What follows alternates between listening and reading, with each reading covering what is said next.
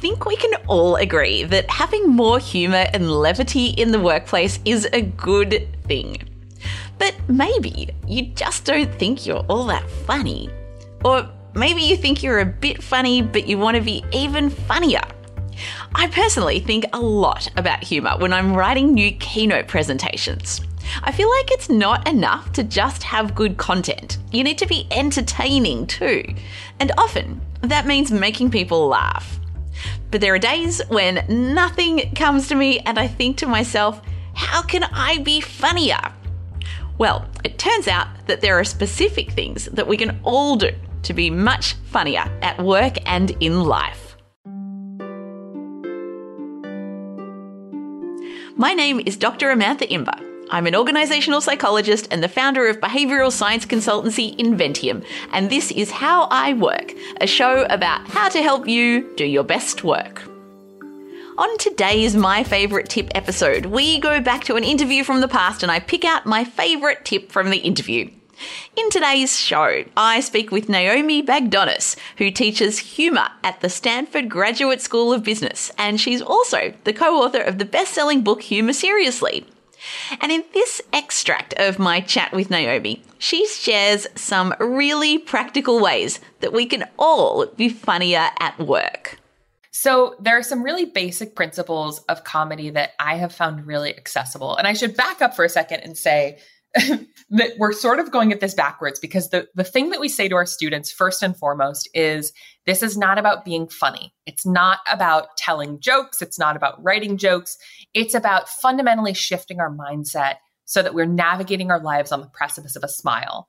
And we use this analogy in the book of the difference between levity, humor, and comedy is similar to the relationship between movement, exercise, and sports. So if you think of those things like a pyramid, you've got on the base floor, levity and movement. These are just the way that we navigate our world.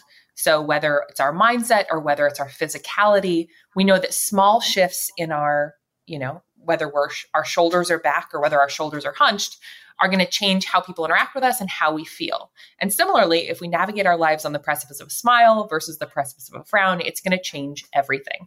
So that first level of levity is really what we're going for.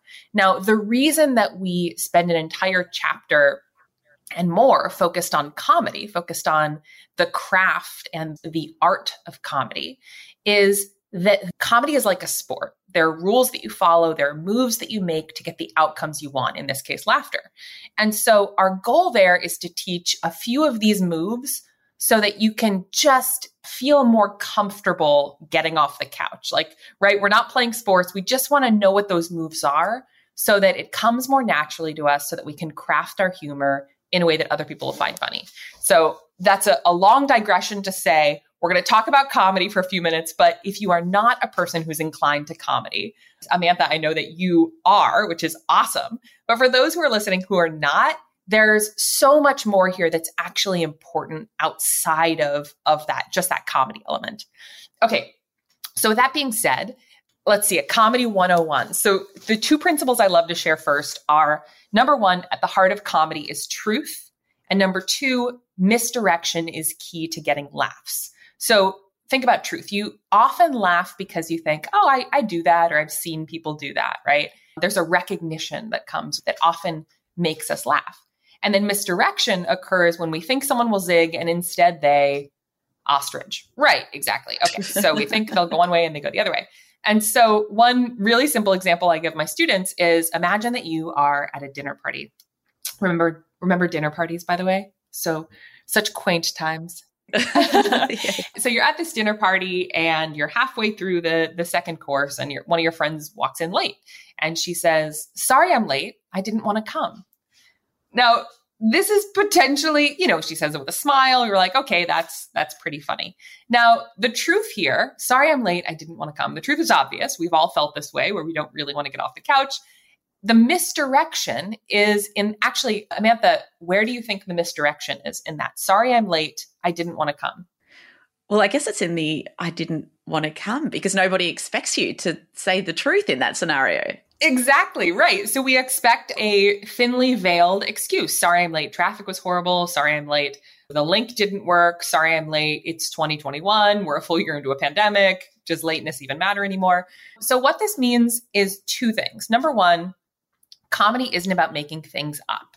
It's really about being observant, about finding truth in our lives.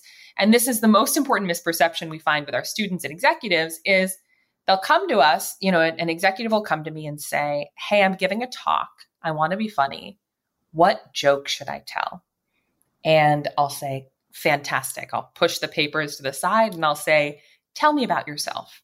What is true for you? What do you like more than other people? What do you dislike more than other people? What areas of contrast or incongruity exist in your life? And we'll do this sort of genuine truth finding where we're mining their lives for authentic material that they can then turn into humor. And then the second thing that this tells us is that structure matters. A seed of an idea often isn't enough. It needs to be encased in a way that leads us in a different direction. So that's why in the book, we go through these techniques from comedians, first mining your life for observations, and then second, applying a couple really easy frameworks. So I'll fly through that sort of process that I would go through. So first, I'm going to make mundane observations about my life, right? It's not about inventing something from thin air. It's just about noticing what's true.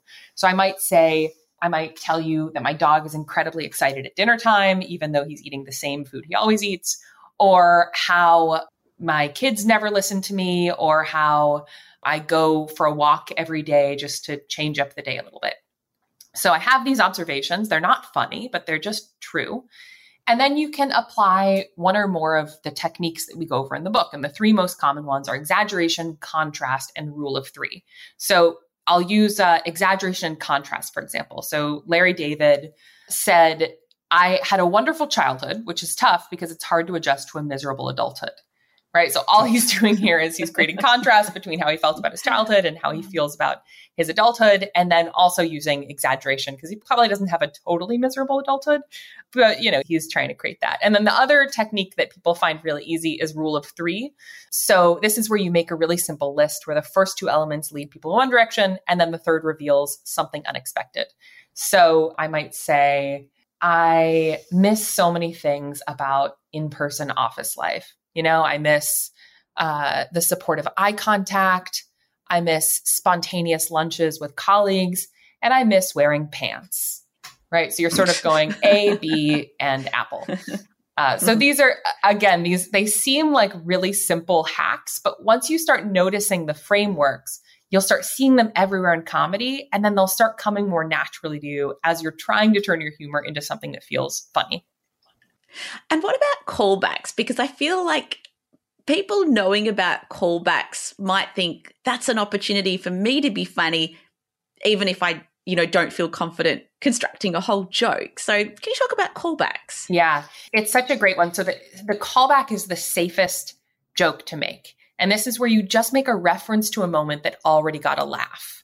So as one example, I was in a Zoom call the other day, and it was a group of CFOs and retired CFOs. And they were all going around the table introducing themselves. And it became clear that it was sort of a ridiculous thing to continue introducing themselves as CFOs because everyone was a CFO.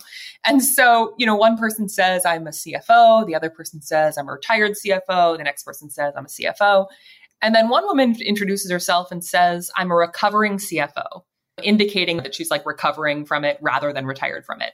The whole call laughs. Everyone has this shared experience.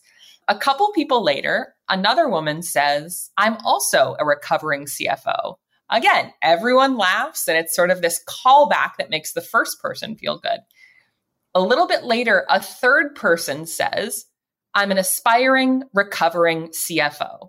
Right? So this is now taking that callback and it's building upon it. And again, everyone laughs.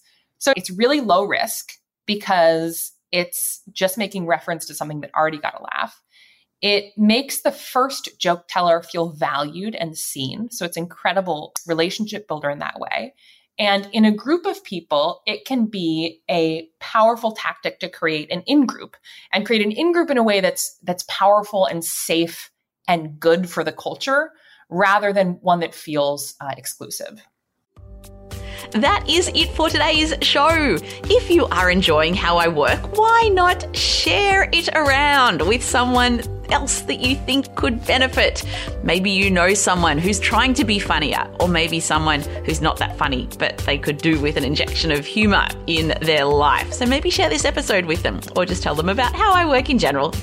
How I Work is produced by Inventium with production support from Dead Set Studios. Thank you to Martin Imber, who did the audio mix and makes everything sound awesome. I'll see you next time.